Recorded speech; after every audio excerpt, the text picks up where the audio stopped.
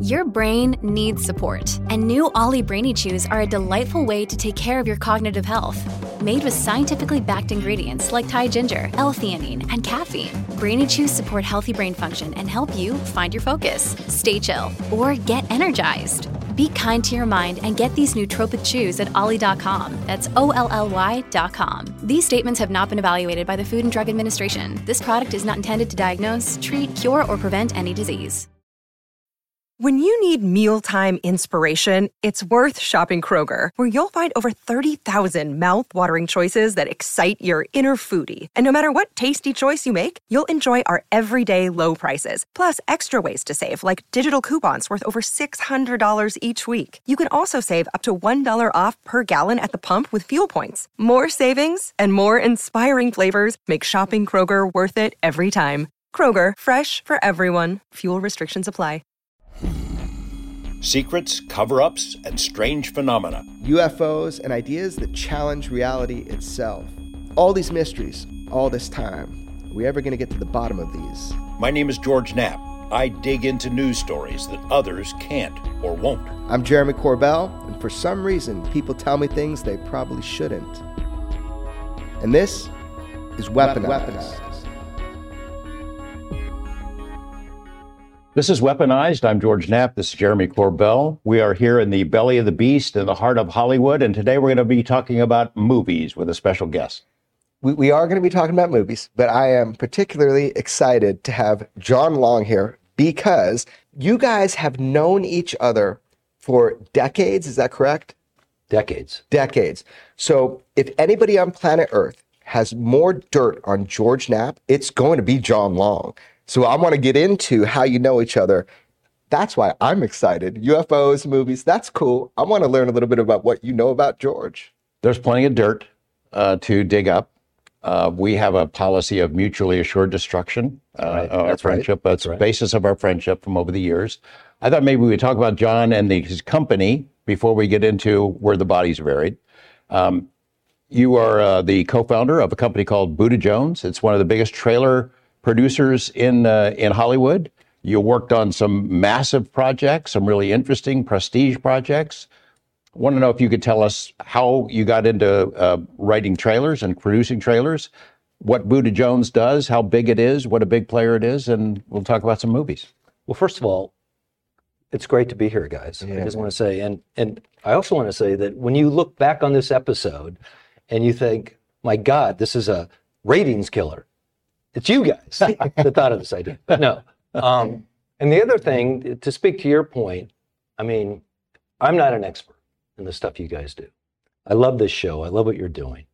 But I do think I'm an expert in what I think is the most exotic and mysterious life form on this planet. And that's George Knapp himself. Yeah, 45 years. We'll get to that. He won't brag. He's like you. Tell him a little bit about John. Buddha Jones is one of the two or three, maybe the top producer of movie trailers, movie TV trailers in the whole world. You know, we are here in the heart of the movie industry and TV industry in Hollywood. And John is a modest guy, but the work that he's done, I mean, millions of people have seen it. I mean, people who are following our show will be familiar with this title. It's called Nope. It was a Jordan Peele movie, came out a year or so ago. Gets into alien life forms, ET life, cowboys. It's a very exotic, cool, original film. You did the trailers for it, right? We did, yeah. I mean, and just backing up a step, I mean, the trailer business is this really interesting, pretty anonymous, but important part of the landscape of entertainment, because we do what the studios want their products to be, which is a condensed version of some piece of art that is artistic itself and excites people to see more. And yeah, we've had the good fortune of working on a lot of different movies over the years. We started the company at the end of 2004, so we've been in business now for 18 years. And as you mentioned, we worked on Nope. Recently, we finished trailers on Thor and a movie called Black Adam. We're finishing a trailer for Flash. That's a lot of those obviously are in the superhero vein, but we do a lot of movies with specific filmmakers as well. We have the the great privilege of working with Quentin Tarantino on Once Upon a Time in Hollywood, and going back even farther, we worked with them on Inglourious Bastards. We've worked with Chris Nolan on Dunkirk, and we've worked with James Wan on the whole sort of all the different Conjuring, that universe of movies. And so it's a great, privileged sort of place to be. And yeah. You co-founded the firm when and with whom? So we started the company in 2004. There were 4 partners. 3 of us were creative, and 1 was the financial guy. We had 8 people in the company. So we had 4 partners, 8 people. We were a little top heavy. And we moved into this little space in Hollywood, right off Sunset, right underneath the Hollywood sign. And it was like 5,000 square feet. And we started at the very end of 2004. And we did what we did. We decided we were going to come in and try to be different. Everybody says they want to be different, but really try to do bold shit that's unexpected. How would you do something differently than other people in your industry? What would that look like to you? Let me give you an example. So when we started, we weren't working on top movies the way we are now. But pretty soon after we started the company, within a year easily, we started working on this movie called Jackass 2. And, I'm sure your viewers are familiar with it. It's just a bunch of dumb shit guys doing really stupid things. Yeah, it's like Johnny Knoxville. Guys doing... Let's go to Bam Margarita, Steve O. This is Jackass. All these guys, let's go to a restaurant, and snort wasabi and then throw up into our plate, or that kind of stuff. And so we're working on the sequel to the first movie, which was a big hit, and we knew that the magic was these guys and how stupid they were and all the stuff they would do. But we didn't need to tell the audience that, right? Because they had already seen it. And what we're now going to tell them, the sequel is that, but it's, a little more. So we were sitting around thinking to ourselves, what is it we have to do to make this movie feel different? And as we were tossing ideas around, somebody was like, can you imagine what like the Christian Coalition thought of this the first movie when it came out? I'm like, yeah, we should do a little research. So we went back and we did some research on what people were saying about the first movie. And we had our idea. We're going to do the anti-trailer movie sell for this movie by taking all the bad press that the first movie got and putting it into our trailer. And so we put this script together and we decided, let's not just make it the anti-trailer, let's make it really elegant. Let's do it as a story, and it's narrated by, let's get the guy who did the Nova voiceover. Let's get Will Lyman. And so imagine showing all these slow-mo black and white images from the first movie. You don't even know what the hell it is, but it's super cheap. But it looks kind of stylized and cool. And you've got this guy, Will Lyman, in his stentorian voice saying, when it was released in 2002, people were outraged. Slow-mo of some stupid shot. A new low. A plunge into depravity. A sick, twisted, repulsive spectacle. Unfortunately for them, we've just made number 2. And literally, when we put the script together, we had Will Lyman read it. We're reading him, in the booth. He gets down to we made number 2, he cracks up. And we're like, okay, we might have done something right. But the point I'm trying to make is that's what we tried to do going out the gate. So you're kind of like an intelligence agency for the movie business, in that you do deep research and investigation into how to provoke a response from audiences around the world. I love your emphasis on intelligence. I'm not sure that part of it applies, but it's absolutely true. It's like, how do you look at the guts of this thing and try to make it different? Like, And why different? Because you want people to engage it, obviously to watch it, but also because people want to see something different these days. They're bored of something, or what is it? I think people do. I mean, look, I read this great book. It's called Hitmakers, and it was talking about the art of creating commercial art.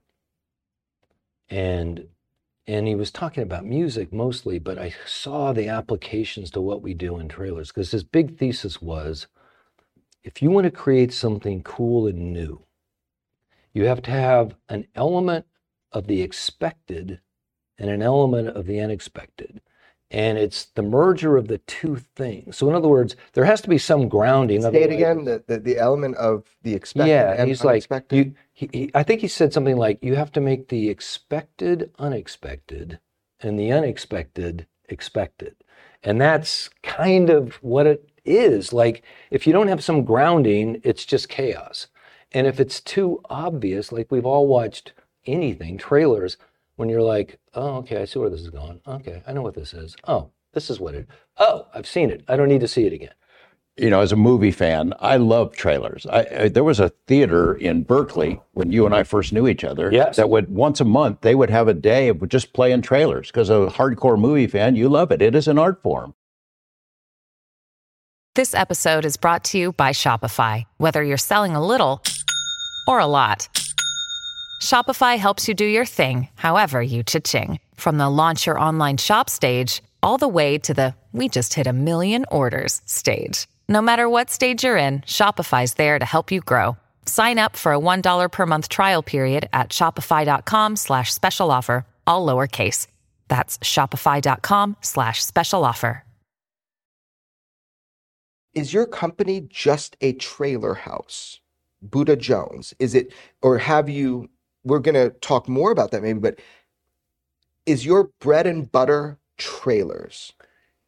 It's a great question. We've tried to keep in our sort of wheelhouse, what do we do that's really great and unique? And that's that short form storytelling, in this case for entertainment. So when we started the company, there was really no such thing as TV streaming.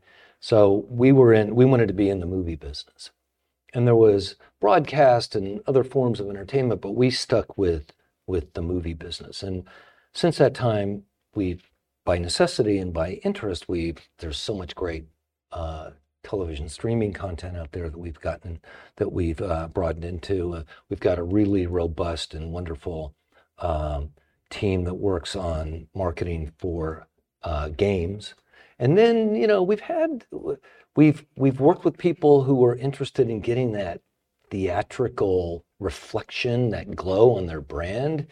For example, we worked with Universal Music and Paul McCartney on the release of his third solo album, which he doesn't tell me until 6 months after it's over with. But that's okay. Yeah, I mean, this is all part of the anonymous feature of our business. We have to be really low key. Okay, so tell me about that.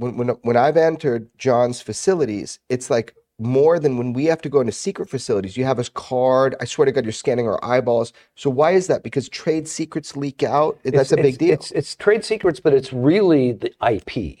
So these companies, these studios, these clients, they entrust you with what is $1 billion investment in many cases for them, hundreds of millions of dollars, certainly.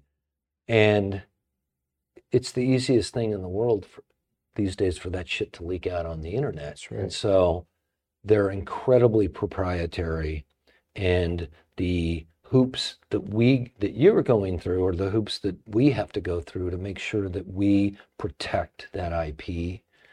For example, we were going to work on this movie, Ready Player One.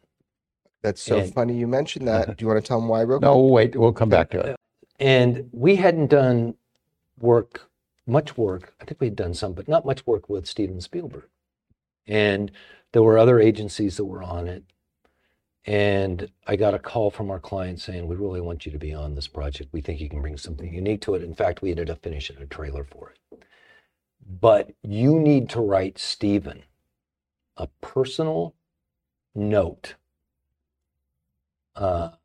assuring him that you're going to protect this IP. Steven Spielberg. Yes. And I was more than happy to basically say to one of my great idols that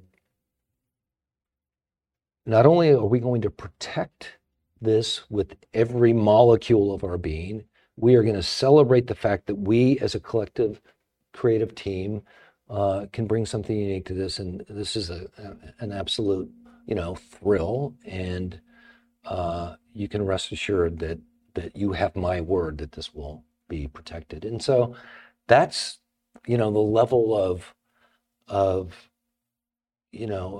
there's only so much assurance you can give people, but they have to know that you are personally connected to preserving that relationship. It's so easy in the digital age right now to break that trust, even if you try to protect it, that you have to lock shit down to the point where we walk in, we're basically being eyeball scanned, right? Yeah.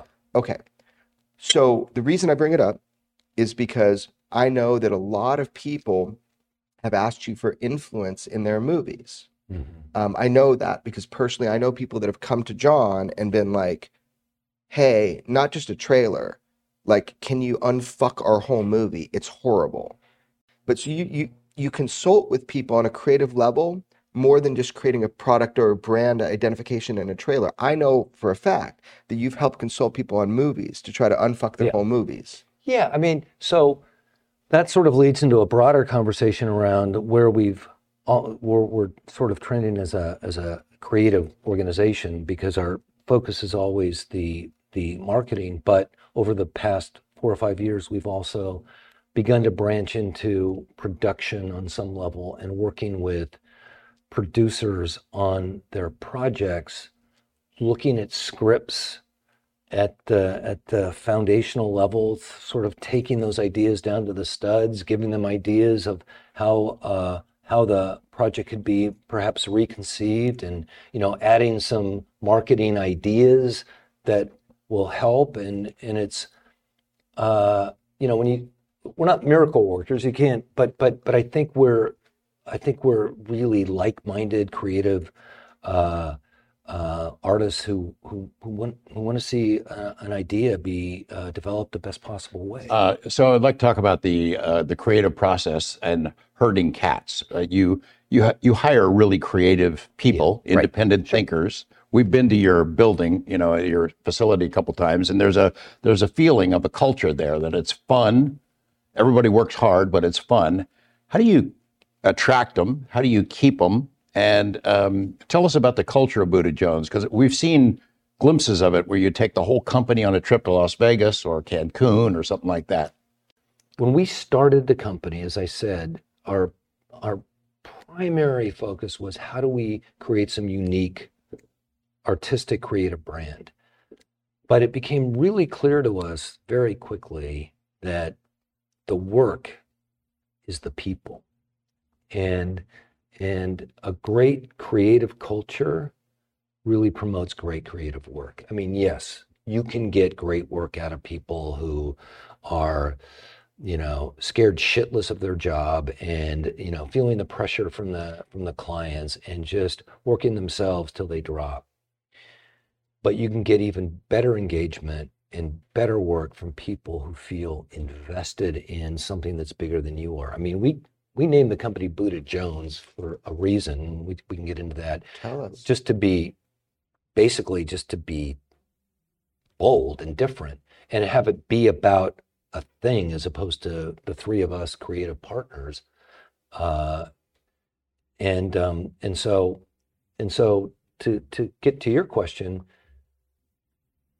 finding ways to make that creative culture as vibrant as possible has been a huge obsession with ours. And, I've been sort of out of the creative work for 6 or 7 years now. And, that was hard. It was hard to let go because I love being in the creative mix. I love helping to produce great ideas. But I learned that I really love the team building aspect of it too. And all those those challenges that I felt I faced, I was thinking about how do we make that easier? How do we sort of friction-proof the process a little bit and make people feel as empowered as possible and sort of protect them from some of the the ups and downs of the difficulties of all the stresses that come from the outside. And I think we've done a good job of that. The individuals and their ability to be creative and to thrive in that environment, you somehow nurture that, which is true. But Yeah. Is that what you're saying? Yeah, I mean, it's like any creative business. At the end of the day, everybody goes home and all you have is furniture. That's the magic is those people. And we just have we have this thing we talk about, collaborative math, which is 2 + 2 = 6. You put people together and you don't just get the sum total of their individual talent. You get this mix that's greater than any of it. And you guys know The sum is greater than its parts. Yeah. Yeah. It really is. And the more people feel like they not just matter, but they're indispensable to the final product, the more engaged and committed they are, the better the work is. Let's talk about some examples of your work that our listeners would recommend. Nope. Yeah. So that comes in the door. Tell us about the process. So Nope comes in the door. It's from Universal. We've had a great run of success with them on horror movies and Halloween and various other projects. And it came in specifically for one of our editors who's now a partner in the company, Bill Neal, who, for my money, is maybe the greatest trailer editor of all time. More than 20 years ago, he did a trailer for a remake of Texas Chainsaw Massacre. I don't know if you saw this trailer. It's on every time there's a list of the greatest trailers of all time. It's like at the top. And it just the sense of dread and rhythmic sound and that he developed with that was just absolutely stellar, and it's been held up as a model ever since. And so he got this movie and he did what he does, and let's sort of work backwards from the final product, because I saw that trailer play in a theater and people were fucking freaking out. And I think, a lot of it is, the Jordan Peele effect and the rest of it. But so you're sitting in a theater, and for those of you who haven't seen the movie, I won't give anything away, but you're sitting in a movie, in a theater, and this trailer starts, and it's kind of, upbeat, and it's got this cool energy, and it's Keke Palmer doing her thing, and she's incredibly charismatic, and she begins to talk about, this black-owned cattle ranch in LA, and it's all kind of cool, and she's dancing around, and she goes to this phonograph, and she puts on a record, and it's sudden, the tone suddenly shifts. Things start to go dark, and everything slows down, and the whole feel of the piece gets weighted in something unsettling. And then we get to this shot that's basically a vista shot of the ranch at night with a lot of negative space, which is just sky in the background. And Bill has built this sound design where you're hearing crickets, and the crickets suddenly stop, and it's completely still, and you're holding on this shot, and suddenly from the top of the frame comes down this massive white object. You don't know what the fuck it is. It looks like a UFO coming down into the frame, and it's a title card. And the title card says, "From Jordan Peele." And suddenly, and it's just this beautifully simple but brilliant way to layer on an additional piece of information. Oh my God, it's a Jordan Peele movie. Now I know where I'm at. The process is Jordan Peele reaches out. You guys are going to be the trailer company for this movie. He gives you the movie. You all watch it, and then you look for ideas. It doesn't quite work that way. Typically, again, we're somewhat anonymous in the process. I mean, Jordan Peele certainly knows who Buddha Jones is, but he doesn't deal with us directly. The studio gives us their movie. It's their movie.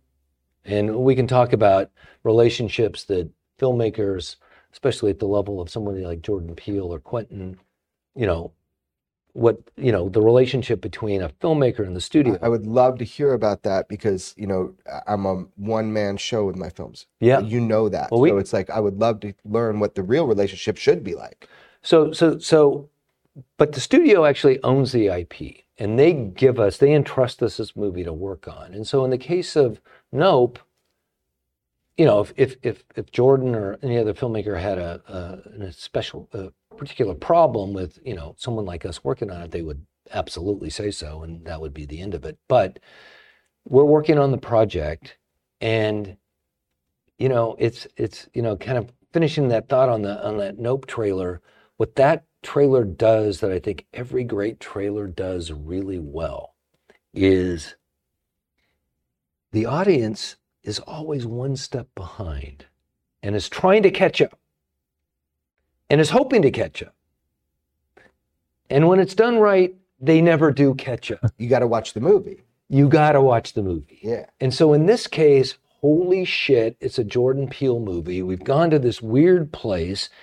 The music, very weird music busts out, and you've got these big images, and it's Jordan Peele, so you don't know what it all amounts to. Why is this fucking horse falling over? Why is this animatronic thing turning toward me? Why is someone getting lifted up off the ground into the sky? We don't know. We can only assume that Jordan Peele has some really twisted, fucked up place that he's going to take us. And of course he does, but we never quite get there because we're not going to let you catch up. You produce multiple versions of a trailer and then send them to the studio or to him, yeah. and you get feedback, and it's a back and forth process. Oh yeah. And if one of our editors was sitting in this chair instead of me talking to you, they would take you through the painstaking process of producing a trailer and the multiple versions. I mean, for a big trailer, for a big movie like Nope or some of the other big You did It. Yeah. It, which by the way, had 200 million downloads for the trailer that we produced. It literally broke the internet. I don't know that that's ever been surpassed. It may have been, but back, because that's going back now 5 years, 6. Excuse me. It was crazy, but did more people see the trailer than the film? Oh, I mean, yeah, and that always happens because it's easy. It's a click especially to watch a trailer online these days. To go see a movie, it's a process, and you have to do something. But so, I mean, what's so fascinating is that there's all this interest and all this attention. But at a certain point, the process it just becomes, there's so much at stake that it becomes a grind. There's just 30, 40 versions of a trailer. I've heard of 100 versions before. Wow. It can go to these crazy places because you have this gauntlet of people that have to sign off, and not even sign off, weigh in. So you've got all kinds of studio executives, and they're getting notes from their bosses and their collaborators, and they'll give you their set of notes. And then when they've got all their notes tidied up and it all feels like it's where they want it to be, then it kind of runs the gauntlet of filmmakers. And filmmakers have a lot of thoughts, as they should. And it's like their baby. And what I love about the filmmakers is, for the most part, they really do understand that what we do, it's a different kind of art. It's not as hard. I mean, making a 2-minute film is not as hard as making a 2-hour film. It just isn't, especially when you're using their footage. But what we do is unique, and I think they know that. There are times when they pull rank, they go, this is crazy. but they don't typically do it themselves. And so you have to run the gauntlet with them.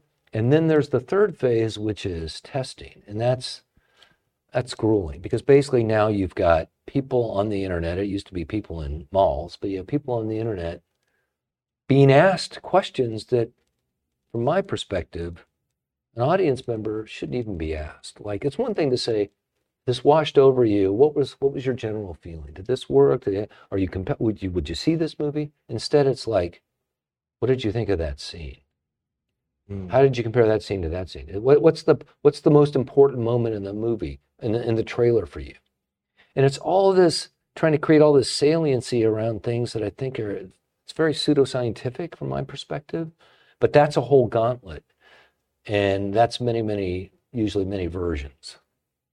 You got to work with Quentin Tarantino on Once Upon a Time in Hollywood. I mean, you guys, how much of is there interaction with somebody like him? I mean, you're a movie fan, so you've got favorite directors. Absolutely. That must have been really cool. I mean, again, it was, this was another trailer that Bill cut and did. And as much as I'd like to, tell you the stories of hanging out with Quentin and shooting the shit and giving him notes on the movie, it doesn't really work that way. He deals directly with the studio. There have been times when we've dealt with big directors and filmmakers and other talent. It's not wise of us to talk too much about those stories, just because there's never a real upside to it. But in the case of Quentin, I can say this. We only got 12 minutes of footage. And it's a pretty great statement of Bill and our team that we were able to replicate the magic of that movie with 12 minutes. I mean, it was because I saw a lot of different pieces, and they had some, they tried, they got some perspectives from other places. But what our team was able to do, I just think so fully inhabited the vibe and feel of that movie. It was great because I was so pleased with the trailer. It got such great response. Quentin was effusive to the studio, which was then effusive to us. But then I saw the movie and I was like, oh, I'm so fucking proud that we were able to encapsulate all that was great about that. And it wasn't like a condensed version of the movie. It was its own piece, but it found the flavor. You took your whole staff to the theater that is in the movie, right? To watch the movie. So the movie comes out, and this was obviously pre-pandemic, 2018, I guess. And 2019, I can't remember. And everybody was so jacked up to see this movie, obviously. Once Upon a Time in Hollywood? Yeah. And so we took the entire company to the Cinema Dome, which was just down the street from Buda Jones, to see the movie, and it was just an absolute thrill. And it's in the movie. The theater's in the movie. Yeah, the theater's in the movie. He drives by. But did I get it right? So you were not able to see the whole movie. You were only able to see 12 minutes. You didn't get to watch the movie, then get 12 minutes to edit with. You were only able to see 12 minutes? Okay, so we got to read a script, so we knew what the movie was. And then we got, here you go, 12 minutes of footage. And, and Quentin's a genius, so he's like, it's not like 12 random minutes.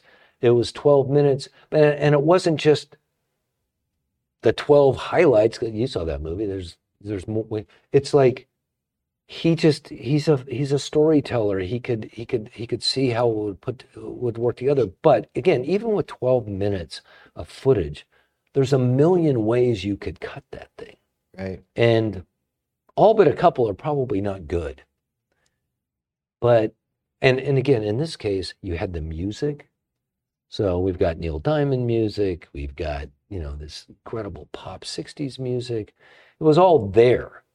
But it's one thing to do a good or serviceable version of his movie. It's another thing to do something that really can make us proud that it represented that movie at the highest level. So I really want context to this conversation. I really want to get to the crux of this, John. I want to hear George Knapp's lies about how you guys are friends. So tell me this. What was the first time you met John? And just describe that to me. I was a coach, the debate coach at UC Berkeley. I'd been a college debater and had some level of success, I guess. And I got invited to teach at a debate institute at Loyola Marymount. Loyola is a great school. They have a great debate tradition. I had competed against them. I judged them in tournaments. They had some really terrific guys. We're going to talk about one of them, Ed Deason and Ernie Martz and some other guys who are really good debaters. And they invite me to go down and spend like a month, a good chunk of the summer, teaching high school kids about debate. How old were you at this time? I'm 24, maybe. But so when you say you're pretty good at debate, what he's saying is that like he was part of he was good. And no, he was outstanding. He was a premier level debater. And that is something that you were also doing, or is that? Yeah, well, not at that level. I mean, I had in the past, and at that point, I had sort of my debate career had sort of petered out, and I was doing other things. But I was there. I knew the team. He was sort of in the thick of it. I was sort of on the fringe. But and we can get into the whole story of how two guys in the early 20s should be.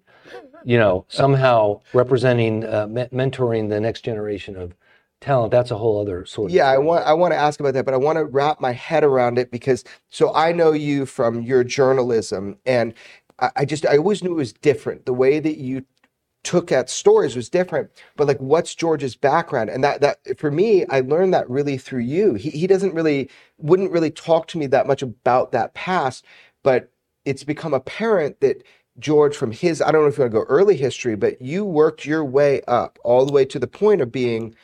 Well, it's surprising in a way that there aren't more debaters who become journalists, because it's a great training for gathering and consuming and sort of ingesting a lot of information and then being able to spit it back out or condense it, get your head around things.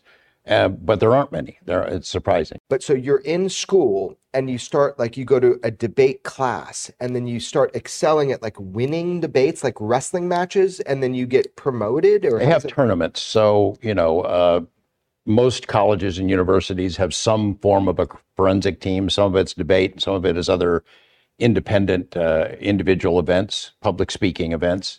But debate is like a sport. And at some level, it's like college football. It's one-on-one. It's two-on-two usually. Okay. 2-on-2. I don't know what it is now, but it's a team from, say, University of the Pacific versus Loyola Marymount, and you go in and you have a national topic, and the affirmative team defends the national resolution, and the other guys on the other side have to oppose it, and there's a judge or a panel of judges, and you compete. And they rate the speakers, and then it's a sudden elimination tournament. So you have 8 preliminary rounds, then you're into the quarterfinals, semifinals, and the winner of a tournament. So the way I'll understand it is like, so it's like for me, like a jiu-jitsu tournament. If you beat one person, you get to go up and maybe wrestle the next. Yeah. So really, I want to take my time with this to understand you better. This is like a secret mission for me right now. So basically, you're a young George Knapp. This is before you're, the journalist George Knapp, even before you're the worst cab driver in Las Vegas, George Knapp. Yeah.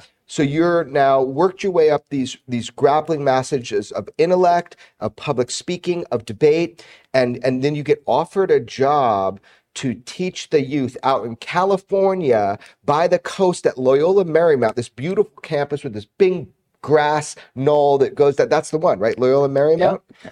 Okay, so there you are, and you've got this new job, and you're going to kind of shepherd in the youth and teach them. What's the first moment you meet this guy? That's a good question. I'm not sure, but we were introduced, I think, by Ed Deason, who's now a top attorney here in LA. Who's Ed Deason? So Ed he's a friend of mine from high school, and we were in debate together in high school, and we went to a all boys Catholic school out in Laverne called Damien High School, and we had this tremendous debate program, and we had several great teams, and Ed was part of one team, I was part of another team. We ended up meeting each other in the finals of this district tournament, all of LA, and then we went on to the semifinals state, and they went on to the national tournament. So we had a really celebrated sort of high school experience, and then we all several of us went to Loyola, and Ed stayed with it. And Ed was great. He was on a different level than I was, and he was phenomenal, and he stayed with it, and he and George mixed it up and went head to head, I'm sure, on many occasions. I was judging Ed. By that point, I was at University of the Pacific. I was the director of forensics there, so I'd go to tournaments and judge debates. I'm not sure if I ever competed against Ed. He would have kicked my ass because he was really good. He was right. And so I got to know them from judging them. They were a lot of fun. They were smart. They were really clever. It was always entertaining and educational to judge one of their debates. And we became kind of friends on the circuit. And then their coach, Bussy, yeah, had invited me to come down for their tournament. Figured I'd be a good mix with the Loyola debaters, were the other instructors for this summer institute. A summer at Loyola in LA. That sounds pretty good. So came down and they put all these young, impressionable minds in our hands. Probably have warped an entire generation there, but we hit it off. We became friends immediately. Right. So you enjoyed. Go ahead. Well, let me take the story in a slightly different direction because I think I have a way of sort of creating a foundational view of the magic of George Knapp. Oh, please. Okay. So it was that same summer. I think it's all defined by Stockton, California. Tell me how. Have you been to Stockton? I've been to Stockton, but not on a tour with George Knapp. Okay, so Stockton is George's hometown. I've been to Stockton once, and it's kind of a dusty cow town, to be honest with you. And it's somewhere in the the periphery of Sacramento. And that same summer, '77, I was traveling up to Washington State with a friend of mine. Which is the year I was born, which makes this even funnier for me. So go on. Oh, right. Yeah, no, totally. Well, so we decided we're going to go through Stockton, spend a night, hang out with George, drink a few beers, and we pull into town, and the next thing we know, a wheel bearing goes out on the wheel of this piece of shit car that we're driving, and it's Stockton. So, fixing a wheel, that's going to take a week. So instead of a night, I spend a week in Stockton with George Knapp and, sleeping on a sofa. And here's what I learned in that week. Tell me, John. First of all, so what do? You spend a lot of time at one of the cowboy bars. And in that week, George drank me under the table. George's mom drank me under the table. George's sister, his brother, all of his friends, and all of the townspeople drank my ass under the table. You must have been a total amateur. Well, I mean, I thought I had some skills, but the point is, we would drink hard. I'd go back. I'd be in a puddle in the sofa that I was sleeping on. I'd fall asleep. I hear noises in the morning, and it was people getting up to go do shit, go to their jobs, report to the office, take care of business, and they all did. And that's when I started to see how it all came together. And again, we didn't know each other that well at that point, but it was proven over the decades that was the thing. You play hard and you work hard, and this guy never once missed a day of work. Once. I mean, he might do everything at last fucking minute, but he always passes that finish line in spectacular fashion. And so I don't know if that's exactly what you're saying, but so the character of George before he was the journalist. There's a reason why he got to where he got. He goes after shit, right? And he doesn't put it down, not the next day, not the next week, not the next month.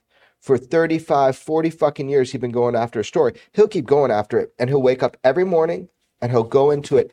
He doesn't drop a syllable. It's breathtaking. Let me now move into the early 80s when I'd go out to visit, and I had to bring a new person every time because I basically fry them out, and after 2 days of being in Vegas with George, it's pretty intense. There were a couple of trips that John made to Las Vegas with friends that were momentous, what I can remember of them. It might have been slightly exaggerated, my stamina, but some of that's relatively true. Man, you guys have had some adventures, so that's become clear if I've included them in this episode or not. I just heard an earful. But really, my selfish reason for being like, man, John Long coming on is cool is because you just known George for a long time. And you've known him in different phases of his life, probably highs and lows. And when you really get to trust people and sometimes admire them for what they've done, it's not because of one thing they've done. It's not because of two things they've done. It's because there's a consistency and a pattern with the way they live their life. And out of all the fun stories and everything that you've thrown at us and kind of how you know George, what is it that makes George different in his skill, in his art form? What is disruptive about what he does? Like you want to be different with your work. Mm-hmm. What is it about George that you think either is the origin of why he's so dogged about his reporting, or give us insight into where that comes from or how you've seen consistency over George over the years? Does that make sense? Totally. Okay. Well, I want to start with the fact that he was a natural born brilliant storyteller. I knew that like the first week I met him. We would shoot the shit, we'd talk about things, and the way he would reconstruct a bunch of seemingly disparate details with a sense of cohesion and clarity and an entertaining value was really unique from the very beginning. And so when he said to me that he wanted to go into journalism, because as we had talked about, most of the people we knew from debate, it was like the superhighway to the legal field or politics, that sort of thing, where you would use those verbal skills to basically, manipulate the system or, somehow, exploit someone in need and to give back to the community. But George wanted to be a storyteller and he wanted to be a journalist. And at first when he said, I'm going to Vegas, I'm like, fuck. No, man, just go to LA, go to a big market. You're going to be famous. You're going to make it. But I think it was clear to him that what he really cared about was the quality of the story. And what better place to find crazy, unexpected, colorful stories than Vegas? And he got there, and I remember thinking, this guy is going to do whatever it takes. He's going to drive a cab. He's going to carry cement. I remember when he worked at the PBS station, was I think the first gig he had, and you could tell. I mean, it's just he just had it, and he was hilarious. And they would make up all these games, and we'd walk. We'd go around town, and you could just feel. And the more I spent time with him in Vegas, you started to see the connection he had with the audience, because you'd see him on the street with people, and he was so approachable. And people, it was like, you could tell that people felt he represented their interest, because he was always trying to do something. I mean, in a town where it could have been all about the sleaze. Right, and everything's kind of facade. And and everything is so artificial. Yeah. He would try to actually find the real story that had some kind of social significance as well as personal significance. And he always made it personal. And the other part of it is his writing. It was just extraordinary. What is it that motivates George Knapp? Fucking passion to get the answers. Like, it was funny, and he and I were talking about this in the beginning, before we started the show. It was like, when, all through the 80s, when I would visit him, I would get updates on what he was doing in the early 90s. But it wasn't like it is today where you could just drop a link and show people what you're doing. So it was always kind of from a distance. I was sort of half paying attention to stuff he was doing. And, there's a little bit of, he's okay. He's really into the UFO thing. Okay. And all right, well, and for me, it was like, maybe he's going with the superficial, catchiness of it and is trying to sort of ride that wave. But no, what it turned out was, and what we talked about later, is that he was driven to get answers because the people he was talking to in levels of power were not telling the truth. The story didn't line up, and I just don't think he had let it go. He doesn't like liars. Yeah, and I think, I think he's driven to express the truth about something. And this just happened to be what could potentially be a massive truth. But why? Well, you'll have to ask him or his therapist, but back in those days, we'd write letters, letters. And it was, you have to be in a competition with John because he's such a funny guy and such a great writer. And it would be, I'd have to really think about what I'm going to write back because these guys would read it in a group, I think. And out loud. Yeah. Oh, yeah. Somewhere those letters, there's got to be some later floating around somewhere, but the back and forth was just hilarious. And I felt the same way toward him. Of course, I'd never admit it, but he was daunting. His talent was so obvious, and his, as you said, his communication ability is just kind of off the charts. I know this makes George super uncomfortable, just having private conversation, but why I think it's truly important is because I have learned, so I wouldn't put so much effort into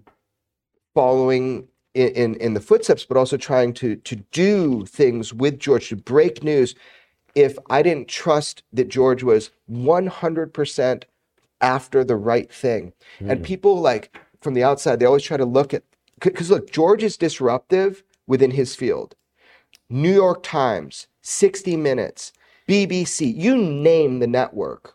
Put your name there. He outpaces, outmaneuvers, and outperforms all of them. And this is a single guy out in the middle of the desert, one dude that does that. So I see the slings and arrows he gets. So I wanted to hear from a friend of his, where does that come from? Because he's actually fucking doing it. He's breaking the sound barriers each time that we didn't know. We thought the world would crumble if that story got out. It didn't crumble. So I'm just reporting the news here myself, which is that I wanted to understand kind of what mode, and I can ask George and he'll give me the answer that I need to hear, but from a friend and you guys knowing each other so long, where there's consistency in action and you can tell better than anybody, where that comes from. If I had to answer, I would say, I think George does not like deception. He is honest to a fault. He puts me in a position where he checks my ass all the time. So I don't know. It's like you got a bug against that. And it's great. I want to get into John Long's origin story. I know, we're going to get there. Yeah, well, hold on a second, because I think you're onto something. And I kind of go back to what I was saying, which is he's driven. I still think Stockton plays a role in this story. When you grow up a certain way, yeah. And is that what it is? How does Stockton? Well, I mean, because I have the same, it's the same but different story. I grew up in Pomona, and it was lower middle class family, and I always felt compelled on some level to do something, make something of my time. To prove yourself. Yeah, and I felt like that was, I feel like, there's a part of Stockton that's in him, and I think that's good for us to be, not complacent and not okay with just being Is it fair to say that, when people feel like George speaks for the people, is kind of what you were saying, on the street, that he has a voice for people. Is it fair to say that's because he actually does? It's that marriage of, I'm going to get deep into this and I'm going to find out what you don't know for you and try to get the answers that I think you want. And I'm going to speak to you like a, with respect. I think he's always been really respectful of the audience. Yeah. And never dumbed anything down. That's right. And never, and because, a lot of these are very complicated issues with a lot of, that's the pieces. thing. He'll kick ass when it's a story about UFOs and not put it down, but he'll do the same for water rights, animal rights, corruption, anything to do with politics or people taking bribes, doing stuff wrong. So, mob stuff even. I mean, I know that there has been, attempts at George to harm him and his family. So, okay, I just wanted to kind of get a picture on record here of what I see and try to understand it. So thank you for that. Yeah, and my last thought, I mean, he was a pretty face back in the day, and he absolutely could have made that migration from that small market to a bigger market. He might have had to clean up certain aspects of his life or whatever, but he absolutely could have made that move. But I think it was more compelling to him to do the stories that he cared about. And that's a journalist. These talking heads, the pretty talking heads may have been journalists at one time, but they're not. They're not now. So George Knapp, the underdog, but if it was George Knapp, the Reservoir Dog, which one would he be? See, you're a movie guy. Which Reservoir Dog is George Knapp? Well, I think he's both, but No, you're the movie, man. Hit me. Which character? Oh, which character? So in Reservoir, if he's the underdog, probably Mr. Pink. Yeah, no, he's definitely not the guy who's going to get his earlobe chopped off. He's just the fucking guy that's going to be there at the end and say, all right, what's next? So we've heard enough dirt on me. I want to get into some dirt on John. Not really dirt, but his origin story. If this were a Marvel movie, and you've worked on some Marvel movies. Indeed. And we'll get into some of those. The humble origins of our hero is, John and I are friends. We go back and forth. I'm in Las Vegas. He's in LA. We have our friendship maintains over a large number of years. But both of us wasn't really clear where we were going in our lives. I mean, I had a path, but I didn't know where it was going to end up. And there are different relationships and job changes and things like that. And I'm worried about my friend John because he's a brilliant guy. He's a brilliant writer. He was so goddamn funny.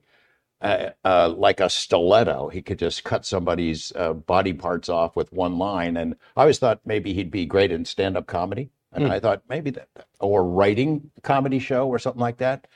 But I think for a while he was training. He was doing training with celebrities, stars, right? I figured, all right, this is what's going to happen. He's going to end up marrying Anne Margaret and become a kept man, something like that. You were doing that for a while, though, right? You yeah, I never quite got that far. So yeah, I mean, the '80s were, sort of a bit of an up and down period for me. I mean, I was, as I was telling you, I had sort of two jobs at the time. I was working as a personal trainer, like one of the first sort of personal trainers. I had met somebody who, through this writing partner that I had, who had done a profile of this personal trainer in LA.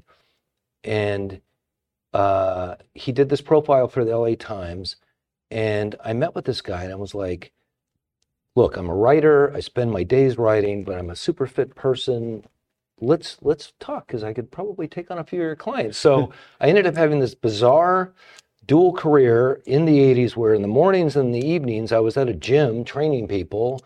And during the middle of the day, I was working on all kinds of different projects with this writing partner that I had. And we had some success, enough to keep us in the game. We'd get some, we'd have a project in development here, a project in development there. Yeah, screenplays primarily, and some TV shows and some, comedy, sitcom kind of stuff. And never quite getting the level of success that we wanted, and it became pretty grueling. And as I was telling you, I was living in this kind of hovel in West Hollywood, or in West Los Angeles. I was living in this sort of single unit on the second floor above this Argentinian family. Juan and Juancito would cook Argentinian beef every night, and this big column of smoke would come up and fill my single apartment every evening with smoke. And that was sort of my life. And finally, I had a client that I was training with who had some connection to people in the studio business and marketing. And I met with them and I showed them stuff that I had done, and they showed me stuff that they had done, and they were like, oh no, you could do this. And so they gave me a kind of a short tutorial training program, had me do some stuff, and they said, no, you're ready. And they introduced me to different people in the business, agency owners of companies like Buda Jones, but this was 1990 or something like that. And I went to work for this company, and this guy was like, you're good. Here's a movie I want you to help us with. It's called Home Alone. And that was my introduction to and I worked on Home Alone with them, and I worked on, Terminator 2 and Basic Instinct, all these movies in the early 90s. And what were you doing? I was doing primarily copywriting, because in those days, trailers were sort of wall-to-wall, voiceover to help shape the story. But because I had a pretty good visual sense and had a fair amount of, because I'd done some work in some documentaries and things like that, I was in the editing room pretty quickly. And so working on actually producing pieces pretty quickly. But yeah, started as a copywriter and somebody who was helping to kind of shape the ideas. Those are pretty good movies to start off with. Home Alone and Terminator 2. It was crazy. It was nuts. And I'm like, Jesus, I like this business. And I worked for that company for 10 years, actually more like 12 years. And then got to a place where some colleagues and I decided, we can do this. And went and started Buda Jones with no more than a very short roster of clients that we worked with, and this belief that we could do things that were different, and it worked out. Boy, it's like jumping out of the plane without a parachute at that point. All right, go for it. And it's funny because I say that to people all the time who are up and coming.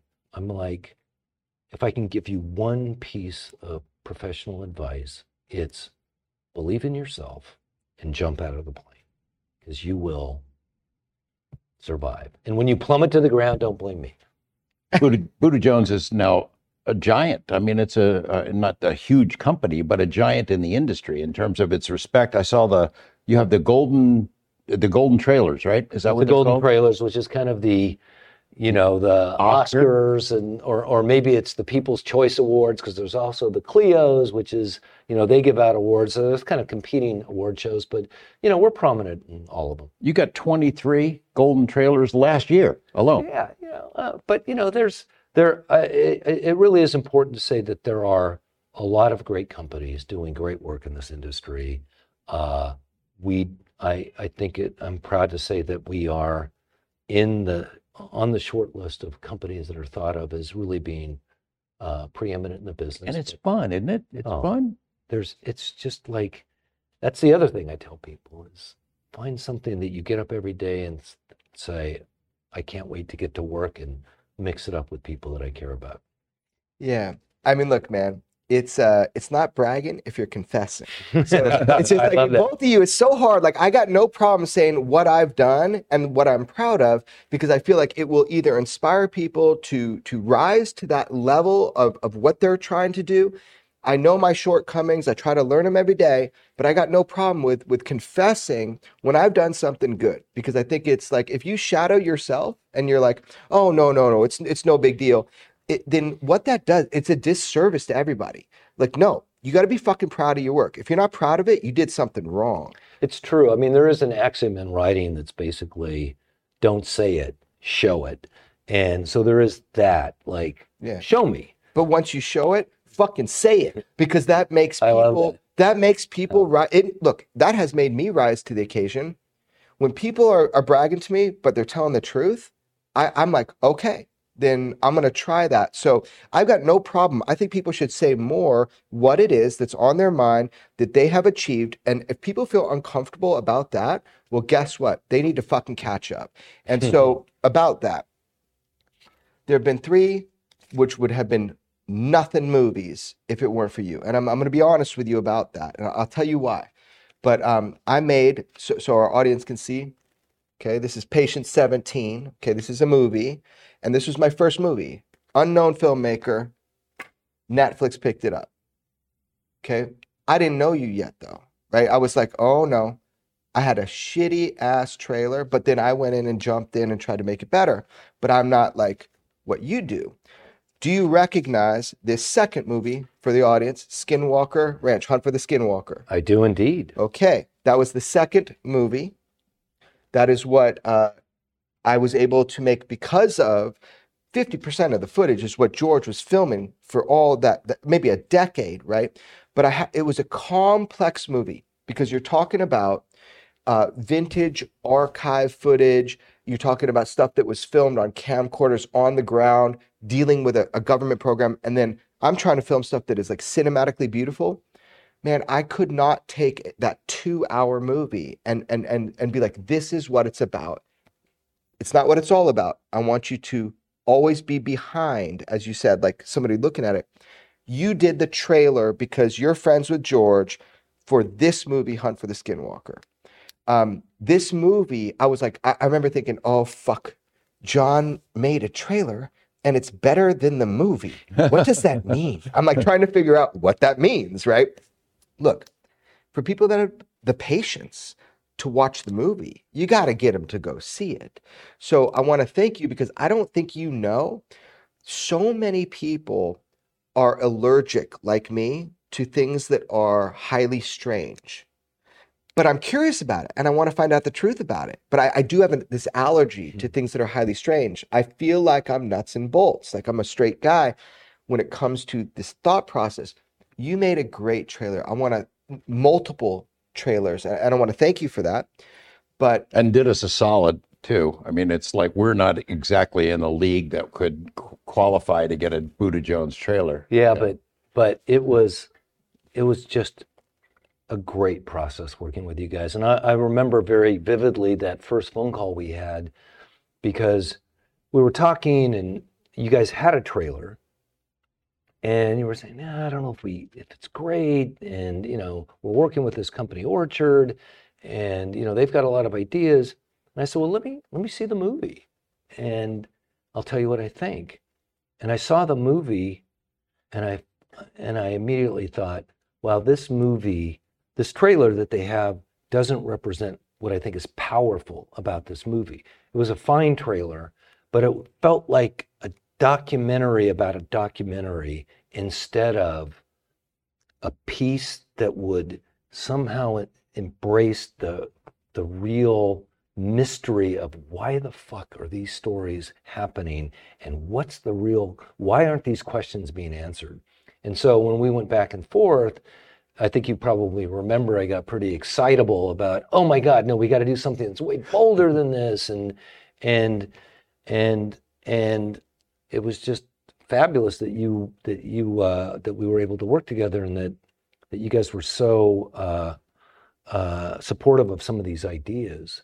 And I was thinking about it too, because like, I remember watching the movie and thinking, this is a documentary, but I want to capture what's magical about it, which is this question of why are we not being told information about these incredible weird things that are happening and what the fuck is going on? And so I wanted to do the what the fuck is going on trailer. And that's what Robbie Williams has said is, he goes, I don't know what this is. He goes, but something's up. And I love that. That's great. That's how I'm coming from it. I don't actually remember that phone call. There was a moment I do remember with you. It was for the next one, but I don't remember that phone call, but it was just so cool because we're not in your league. I'm not in your league as a filmmaker. Let's be clear. I made this film. If there's something wrong with it, it's on me. Okay. Matt Adams edited a lot of all of the, what we call archive footage, but I'll take full responsibility if something's not good with the movie. It was a hard lift for me as being somebody who's not like a real filmmaker, like the people you normally work with, who work with studios and shit like that. Of course. But I couldn't make this film without all of George's guidance and evidence. That's why you're a producer on each film. It's not a monetary signal. It's because it could not have happened without George, allowing me, bringing me to Skinwalker, and then kind of nurturing this story that is so important. The fact you trusted me with this story, I hope I did a good job. But when you got to this trailer, which by the way, we can show people because mine, I can show, so I can actually show something John made. So let's play that here. It was dead night. Then out of nowhere, that weird flash. Can you see that? Look at that. That's amazing. That's not possible. That is not possible. There is some kind of intelligence operating here. And you're not allowed to talk about it. This is like the Area 51 of the paranormal. So many things have happened on the properties that have not been made public. Going public now. It is perhaps the most important scientific effort of our time. The Pentagon and CIA, They've been investigating encounters with the paranormal at the ranch. We're talking about unidentified flying objects, UFOs. The program received more than $20 million for its work. This is a potential threat, a grave one to our country. And everybody who lives there knows about it. Something is here. Something that the government's doing. Right above my head, and I could hit it with a tennis ball. The Skinwalker is extraterrestrial. They should not have vanished, but they vanished. We are on the eve of something momentous. Well, I needed the fingers to be pointing toward Skinwalker Ranch. Declassified videos, authentic Department of Defense footage published in December. Oh my gosh. There's a whole fleet of them. Look on the ASA.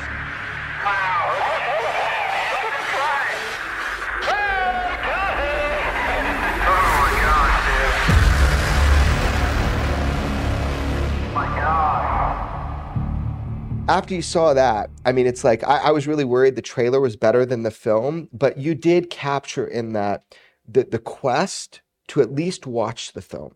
Yeah. And I really appreciate that. Now, what I do remember, and this is kind of for me, a defining moment, this was so dear to my heart. And I was like, didn't want to let anybody down, but I wanted to have my honest and direct signature, my voice, every single millisecond in this, every sound edit, everything, I made sure was to the best of my ability. And that's the Bob Lazar film, Absolutely. Right? So now you've seen that. So now tell me about that, because again, your damn trailer I thought was going to be better than the movie. Because you're friends with George, you know that he broke this story, that this has impact, and this impact is larger. If it's true, this impact is larger than just a movie. You get this documentary. I'm like, John, can you do us a solid? This is like, now you're talking to me. Now you're like picking up the phone for me. What can we do? Now, to be clear, I'm pretty sure we paid you, but nothing, I'm sure, compared to what people pay you. So you did me a solid. You did the UFO community a solid, because just hundreds of millions of people have seen this film now. More than that, have seen the trailer. And I did a pretty okay trailer on this one, but yours was excellent. So do you remember kind of about that film anything? Oh, I remember many things about it. And first of all, I thought it was a really important movie. And, we sat around, I remember us having at Buddha Jones, we had a creative meeting around what is it we want to try to do with this thing? And it came back to that same question of, here's this person, a really bigger than life kind of character. I mean, Lazar is really an interesting person. And how can he stake so much? How can he put himself in such sort of physical and psychological peril to tell a story? What is motivating him, and why is this story so suppressed? And we were trying to get to that human thing. Not to make a documentary about a documentary, but to do something visceral that you felt. But you had a lot of the elements there. You had that incredible Mickey Rourke voiceover, which was, that's gold. Okay, I love Mickey Rourke. People hate that. He always mumbling with rocks in his mouth. It was great. It was amazing, right? It was great. And he goes, I don't know what all this means, Jeremy, but it sounds pretty deep.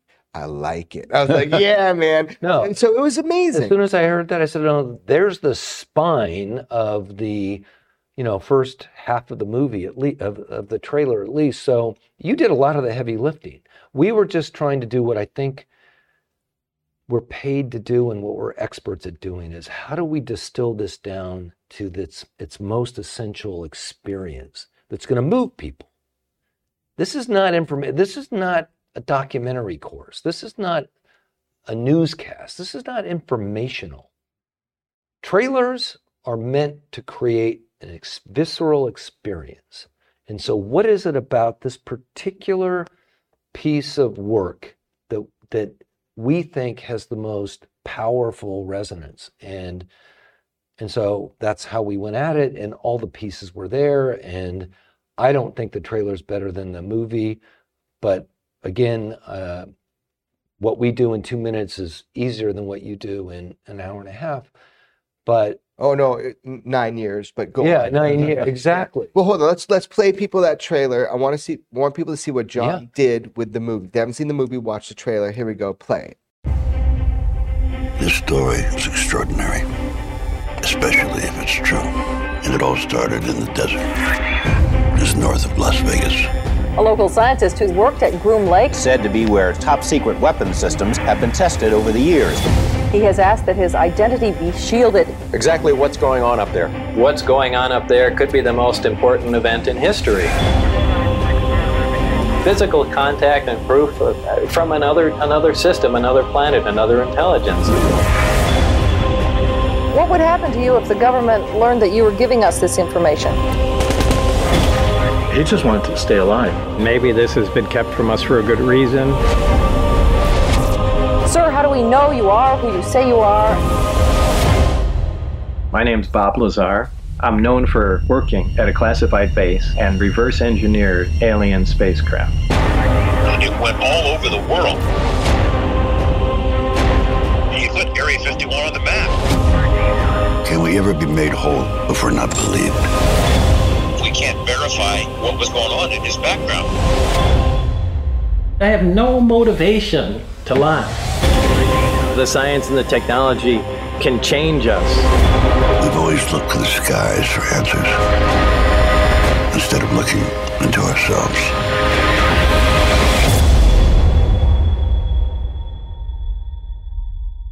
Well, thank you, first of all, for making these trailers for these films. They really did allow people to access them and to want to access them. That was my thing my friend said, is like, the trailer's got to make people want to watch the movie. If you really believe in your movie, that it's honest, it's genuine, it's important for people to see, trailer needs to make people watch them. Now, I know you did it because you're long time friends, with George, but I also know that you said to me, you gave me good material to work with. That's you being bashful, but I do get that. Do you do a lot of documentaries, or is it mainly? Yeah, we do. We do a lot of documentaries. We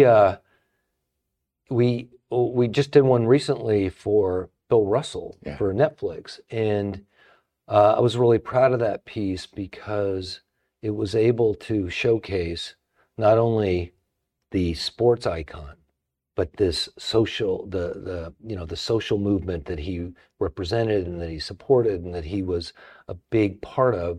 And I think it was for someone like me who actually knows the story, I'm old enough to remember Bill Russell in his playing years and afterwards. But for so many of the young people at our company, they didn't even know who he was. I don't know who Bill Russell is. Yeah, well, there you go. Yeah. Celtics, Boston Celtics. But the point I'm trying to make is that documentary made the story so relevant to so many people. And, we've done several documentaries in the, centered around race relations and where we are as a society and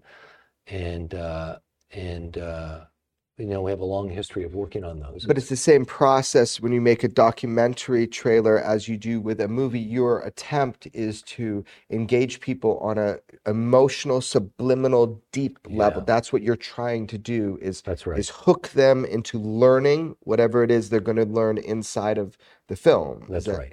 For those of us not in the biz, in your biz, identifying the elements that have to go into making a great trailer is hard.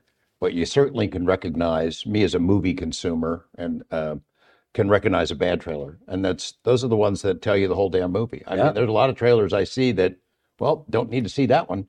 You can fill in the gaps of what's going to happen in that film. Horror films, for example. So you get to see a lot of trailers in your biz. You can identify which ones are good and which ones are bad. What's the difference? Well, okay, so let's settle back and kind of look at it. Let's start with what I think are the elements that make a great trailer, and then we can talk about the elements that make a less than great trailer. The first thing about a trailer, as I've said, it's a piece of entertainment that's meant to evoke some kind of emotion in people. It's not informational. It's not background. It's not a documentary. It's meant to evoke a feeling. And the way it works with the great teams that put these things together is this beautiful marriage of style and story. There has to be a story. There has to be something, some compelling reason to want to know more about this material. It can't just be the greatest music video you've ever seen. We have great talent, writers and music people and editors. We could make music videos all day, and we've actually done some in the past. But that's kind of an empty experience. This has got to be some story that you thread through that compels people to see more. But so it can't just be style, or that's a music video, and it can't just be story, or that's a news clip. It's got to be some marriage of the two, and the good ones do that better than anybody. And the second thing is the journey they take you on. So many up and comers that I see are out to sort of dazzle you and show you how much they can do, and a lot of visual pyrotechnics and musical leaps of fancy and all the rest of it. And mostly what I end up telling them is take out 50% and be confident with the stuff that you leave in.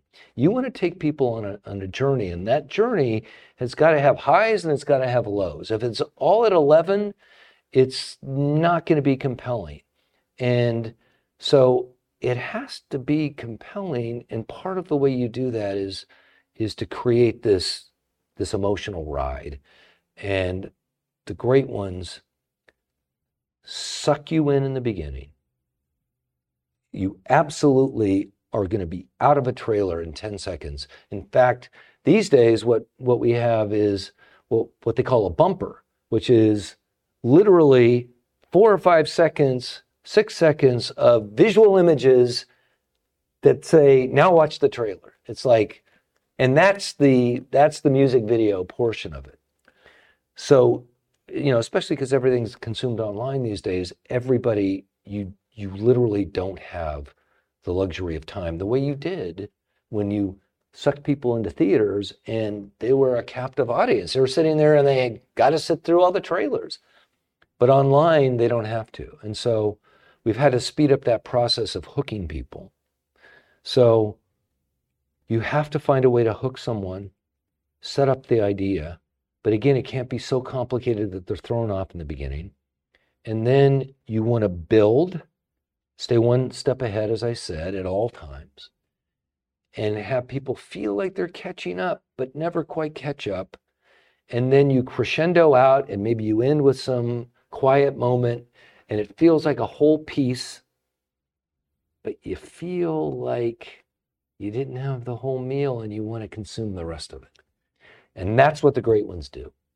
You did the trailers for Jeremy's 2 movies, and suddenly people in the UFO world are beating a path to your door. At least some of them did. And I remember you calling me, and you had talked to your staff because they're going through bits and pieces of these other films, and we're in them. And your staff has gone, are you guys in every UFO movie in the world? But so did you see that as maybe a niche? Well, first of all, it started with, there were people who knew who George Knapp was. And they're like, wait a minute, George Knapp is in this fucking movie? That's where it started. So there was already a certain level of interest and excitement. And it felt like that moment, the aha moment that I had when I understood why you were so driven. And that was, you wanted to answer why people in authority, why the official story was so unreliable. And so our team members, as they started to get into this stuff, and I never really thought that much about UFOs. I always thought it was kind of a bunch of cranks sitting around talking about whatever. But wait, how do you explain this? And so it's got its own kind of centrifugal force. It just pulls you in. And so, yes, it's a niche, and I think we can be good at it, but I think we're good at it because we're good at the art form of telling trailer stories. And this just happens to be a particularly interesting subgenre. You know, not all documentaries are really fascinating. I mean, there's obviously some are better than others, but this is, I think it's a world that just sort of is inherently interesting to people. But this is a world that has now been kind of knocking on your door. I know for sure, because I always tell people, I don't know if you can afford them, because I sure can't, but you should go to Buddha Jones.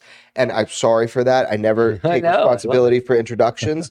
But now the UFO world is kind of going to one of the top trailer making companies in the world. They're like, can you help us? We're making a documentary. This is not like a big budget film, but you have, and you've done it for a lot of people. I don't know how, you must have like different levels with which you'll work on people or work with people on.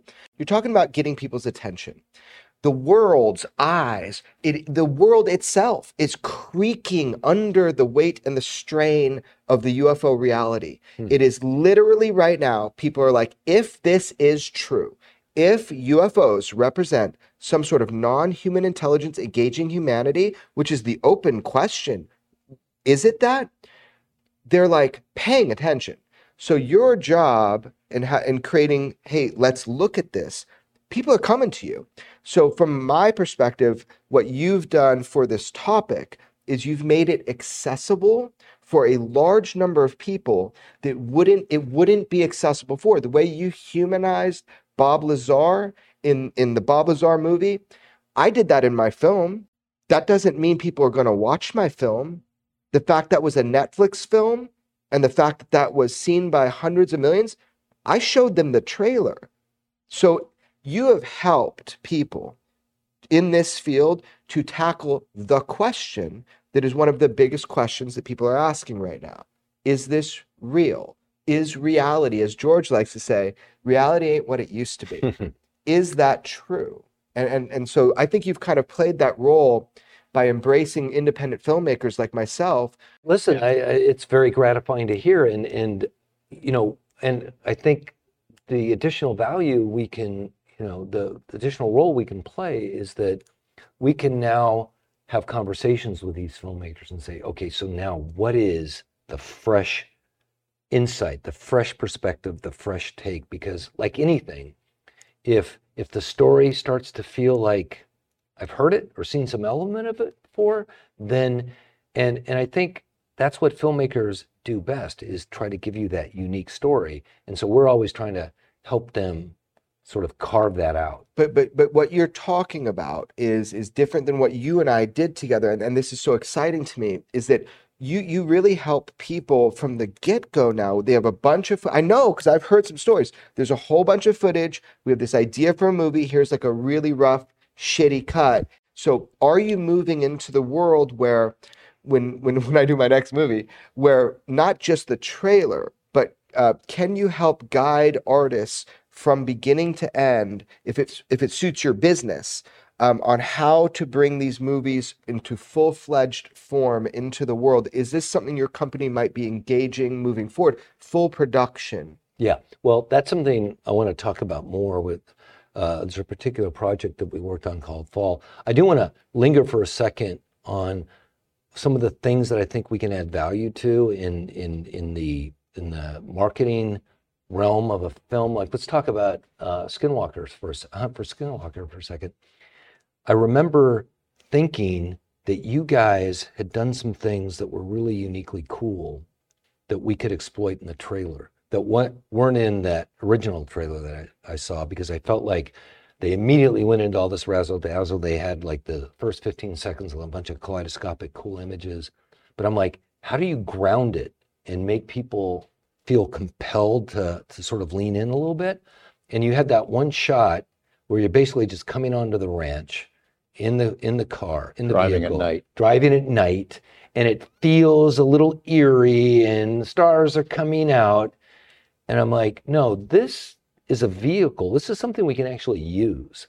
And so we created that whole opening around that shot, and then we intercut it, as I remember, with title cards that, began to speak to this phenomenon, unexplained things and cattle mutilations. And, it's asking these really provocative questions like, what the hell is going on? So you're already kind of like, wait, what's going on? But you have that sort of slow introduction so that you can be pulled into it, as opposed to kind of being a little sort of thrown off to begin with. And then it sort of it continues to build. And I remember talking to the editor saying, we need some moment where it just all stops down and something that you'll remember. And I remember you guys had in the film, you had some crosstalk where you were asking, it was some of your footage where you were being asked something by somebody and you answered it, and then you walked off frame. And we recut that sequence so that the question was asked, and you stood there for a beat, and then you walked off frame. Because I love it when a trailer doesn't answer a question. It just raises a question. I gotta say, George is the best in the world at answering me and walking the fuck off frame. I don't know why he does it. It's like he's just done with me. He's done. It's like mic drop. It's the only way, but it's not even because he says something. It's just like, I'm done. And he like walks off frame. Are you gonna walk off camera again? No, I am not. I'm standing here all goddamn day. That moment, by the way, was a huge moment in the history of this UFO transparency, because I'm not sure if you know, John, but so I kind of go with George, we kind of sneak onto his studio, not sneak, but we're there, and he's got all these dishes behind him. He's telling me what's about to happen. And I'm like, how do you know what's about to happen? He's telling me, because I let someone else have it. It was like a month before the New York Times story breaks about that. Oh, wow. So he says something big is happening. Of course, my job is to push him and to get him to say it on camera. So I'm like, what big is going to happen, George? What big is going to happen? And he basically says, all I'm saying, and he told me personally, but walks off, mic drop, classic George Knapp. I got so many shots of him walking off a frame. I'm going to do a montage and put them together. But that was a really big moment, because in our movie, he was warning people that, hey, something big is about to happen. Now, I don't remember the timelines or when what happened. That feeling that you gave people of there is more to know and you're not going to see it right here. Man, that's the beat we live on. We know some things before they happen, and we got to live that. We got to experience that. So the fact you gave that in the trailer, I felt it. Yeah, and to kind of circle back to that broader question of what makes a bad trailer? Yeah. It's like, one, it's not compelling.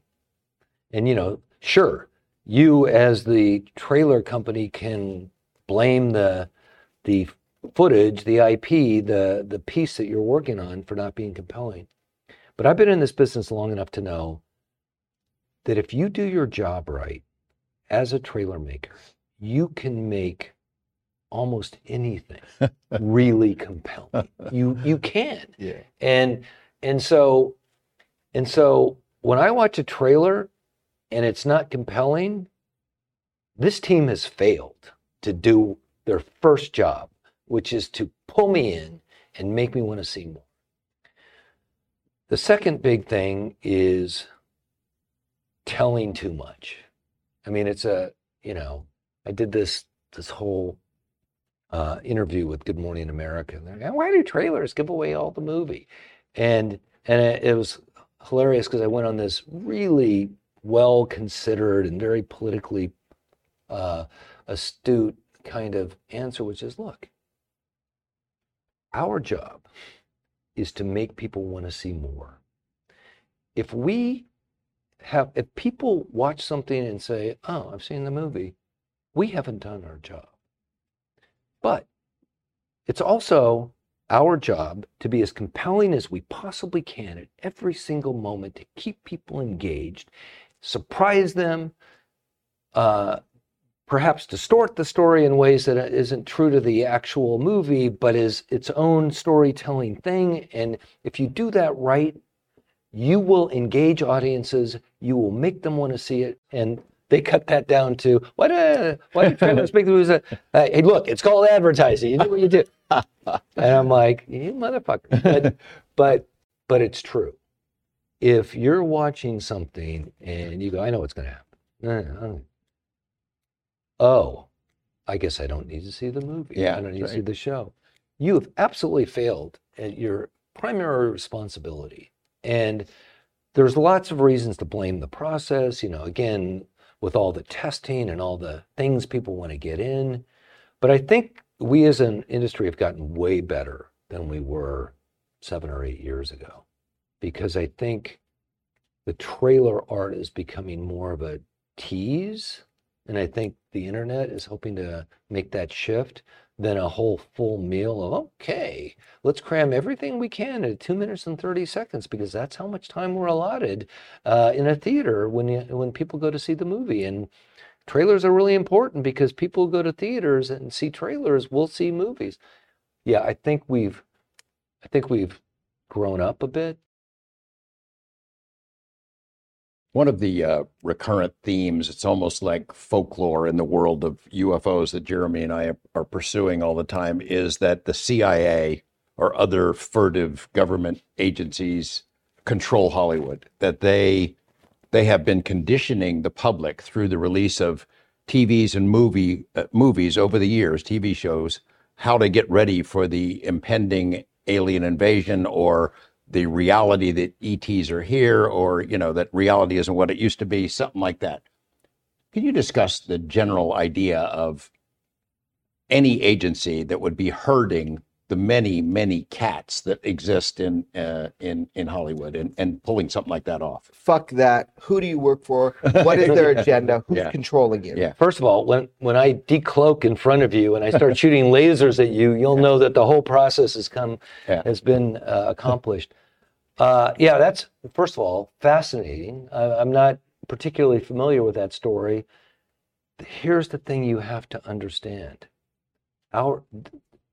Our industry is so fucked up and no one knows anything. That line goes back to William Goldman in 1960, whatever. It's true. We're trying to intuit what the audience wants to see, and we never really know. Yes, we become dependent on the things that have worked before. Is there gonna be another superhero movie? Are we gonna be working on another trailer with people in capes? You bet your ass we are, because that's worked. However, we don't really know. And so the idea that there's some organizing intelligence, some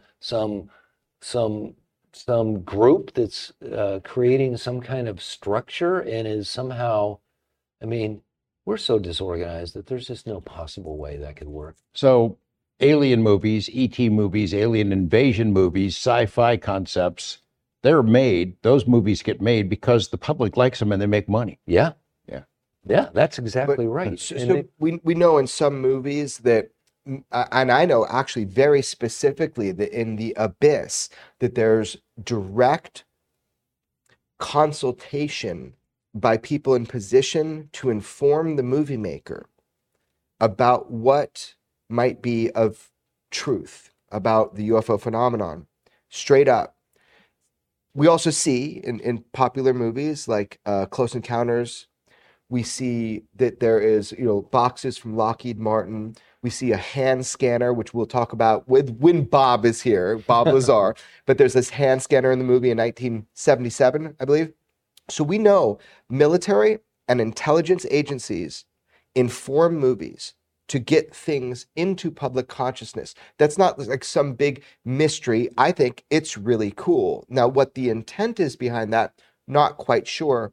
But what I'm wondering is, you don't see that in the industry you have, no one's ever come and said, okay, for Nope, this alien needs to look like a balloon jellyfish. That's not something that someone ever, you've never heard that kind of thing. I haven't. There may be a part of the process at the conceptual stage that I'm ignorant of and naive to. I don't know it to be the case, but I'd certainly like to make that movie myself. There are influences on movies. I'm thinking of Independence Day. The movie makers, Devlin and Emmerich, they needed the cooperation of the military, and they were getting it up to the point where the Pentagon told them, we need you to take out any reference to Area 51. We don't want you to use that. And they had to say no. It was central to the whole film. And we also know, you and I have kind of direct knowledge that there was a movie called UFOs Past, Present, and Future. I've said it one time on this show. It's my favorite UFO movie because it was fully funded by the CIA. Fully funded by the CIA. This isn't conspiracy. This is true. And instead of a Against UFOs movie, which was another DoD filmed product, this one came out a few years later with Rod Serling as the narrator from Twilight Zone. And it's almost an apology movie about lying about UFOs. It was almost like testing the waters. And they told this one this one ad guy, this guy named Emenegger, and he was an advertisement guy, and the CIA had employed him on numerous projects to create advertisements. And we know that to be true because of all of these things like Project Mockingbird that we didn't know is true, like with the MK Ultra programs. That's not conspiracy, guys. I thought it was. I stayed away from it. No, we found out through the church committee that our CIA had embedded people in journalism and that they were using them to promote certain narratives, which I am now hyper aware of. I totally accept the idea that CIA or agencies like that could influence a particular project and probably have done it many times. The idea of the larger narrative of controlling, okay, over the next 60 years, we're going to plant the idea and condition the public to get ready for ET to arrive. That's the hard part. I believe. I am undecided, but I see that these things are real. And I know that, so Emenegger, how the story goes is he was said, we're going to fund this. You're going to be able to deliver to the American public and the world footage over Holloman Air Force Base and this UFO coming in, dropping down, beings stepping out that have Egyptian garb and are strange looking and meeting with emissaries. So that's the story he tells. But the thing is that as soon as he does the movie, the story goes, they pull it. They don't let him they never give him the footage, but he's seen some of it with his own eyes. But he was able to leave a few seconds of that in the film that Rod Serling narrated. And it's debate whether or not that's actual footage from Holloman Air Force Base. George and I pretty much know now, or I'll speak for myself. I am pretty certain that is real footage from a landing of a UFO spacecraft from where I don't know, who's occupying it, I don't know, who's piloting it, I don't know. But that did happen to the best of my knowledge. If that is true, wow, man, then agencies do work to bring things into popular culture, but why? And on whose behest? And where is it going with that? But the point is, you've never had the CIA or Men in Black come shake you down to change something in your trailers, John? Not as far as you know. Well, I know that much. So is that a no or a yes? Yeah, no, again, Has an agency ever asked you to change anything? Look me in the eyes and say no? I have not had an agency say to us, you need to do this or not do Any that. individuals that were on behest of an agency ask you to change anything? Not as far as I know. Okay. It could have been somebody who was secretly representative, but yeah, no. If they asked nicely, would you have done it? I mean, here's the thing. Most if that's happening, and I'm not saying it's not. I don't know. And I find it fascinating, and life is more interesting if it is happening. Yeah.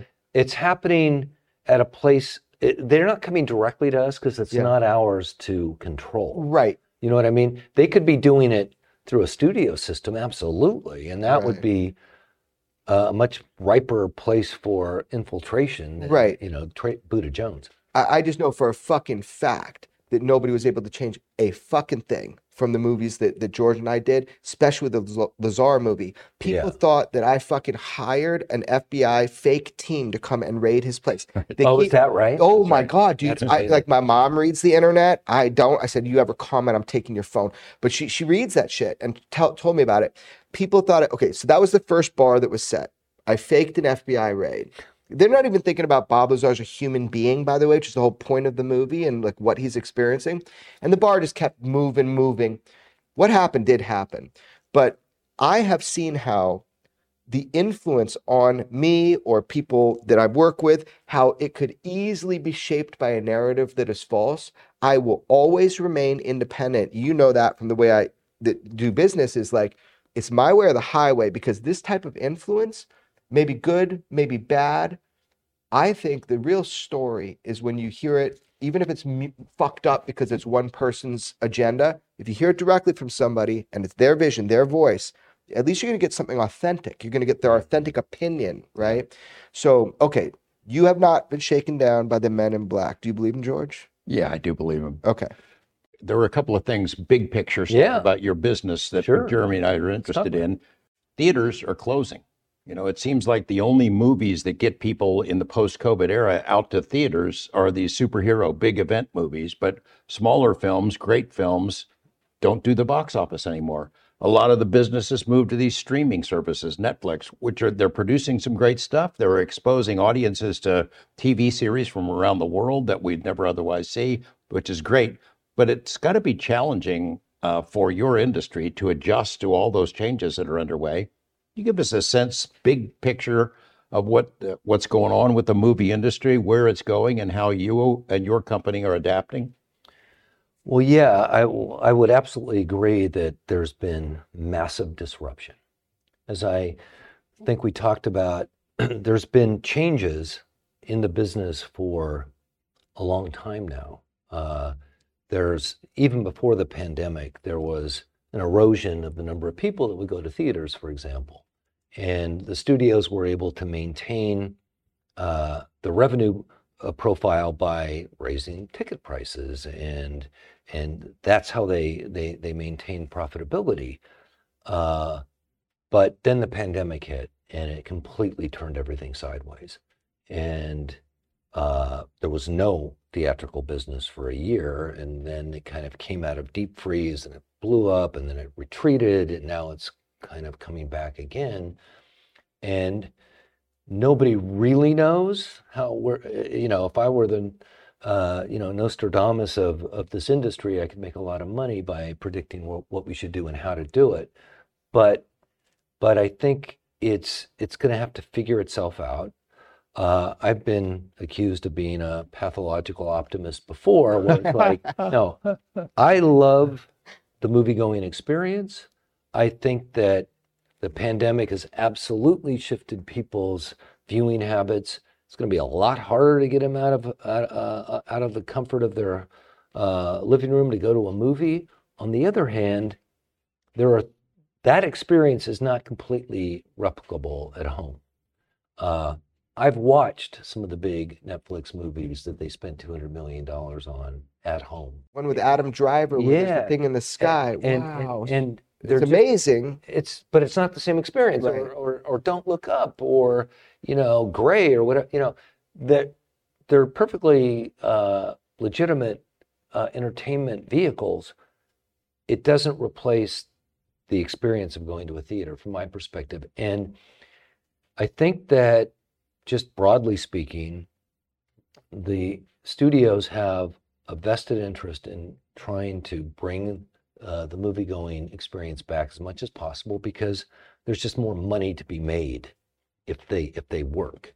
You know, the Top Guns, the Avatars, you know, the Everything Everywhere All at Once, even those movies actually produce money in a way that a streaming experience can't. So they have a vested interest in trying to bring it back. It's a question of how to do it.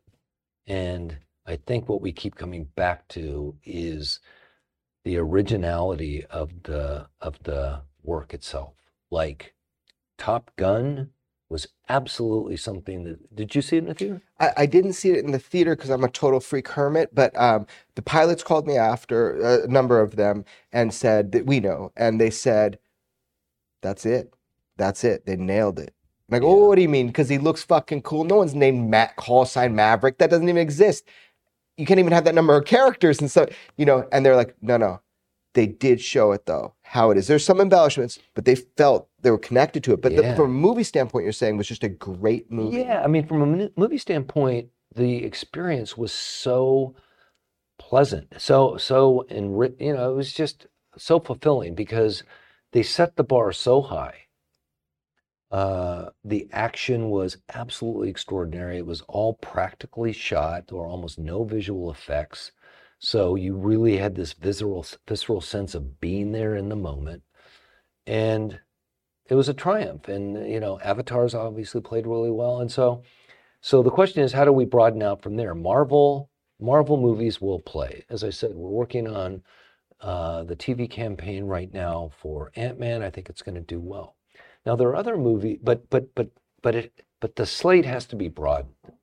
There are movies I'm really encouraged by the fact that the movies like Everything Everywhere All at Once, I thought that movie was an absolute triumph and something that you do want to see in a theater. I mean, the visuals were just extraordinary. That was the most visually complex movie I've ever seen.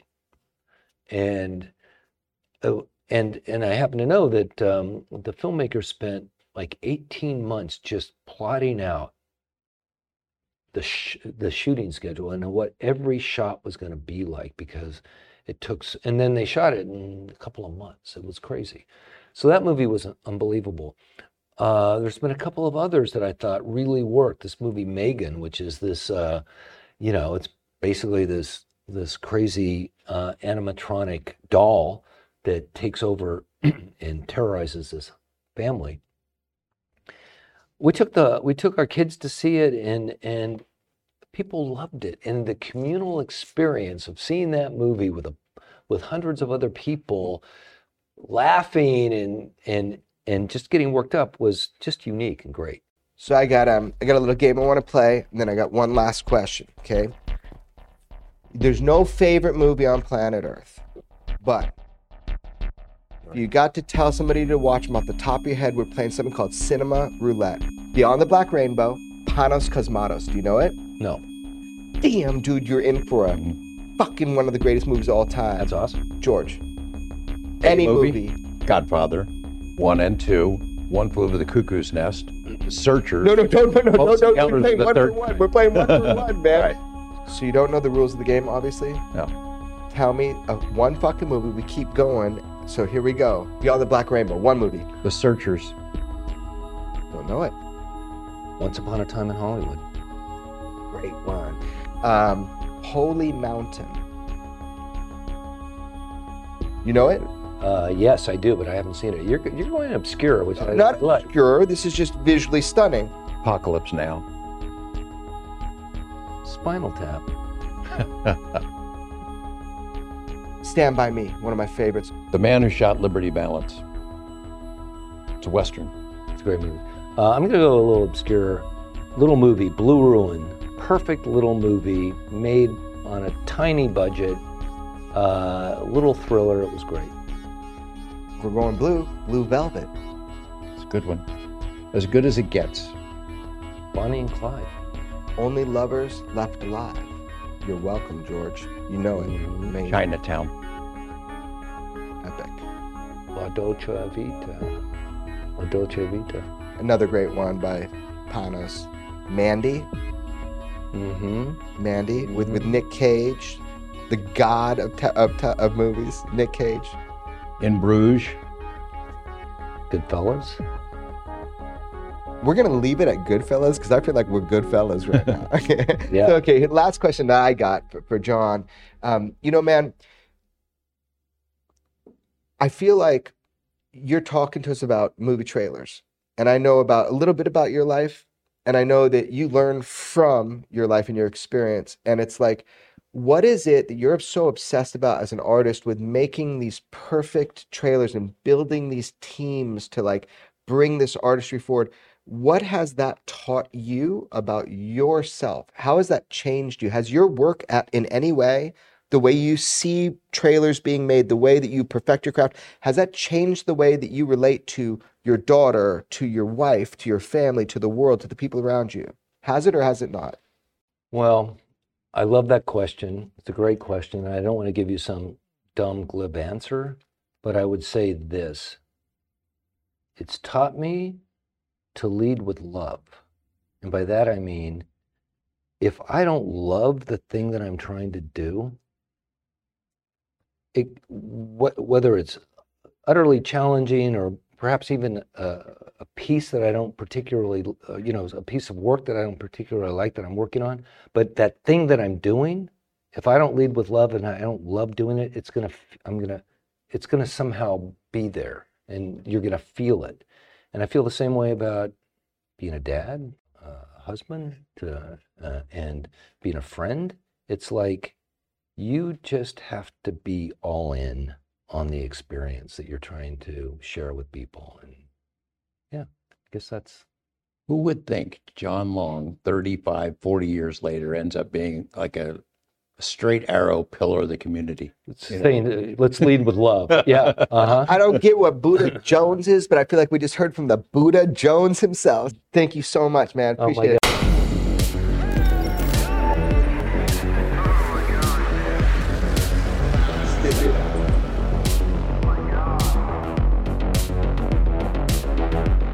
Never have so few had so much to tell, but could say so little. Follow and listen to Weaponized, a presentation of Jeremy Corbell, George Knapp, Dark Horse Entertainment, and Cadence 13 Studios. Available now for free on the Odyssey app or wherever you get your shows.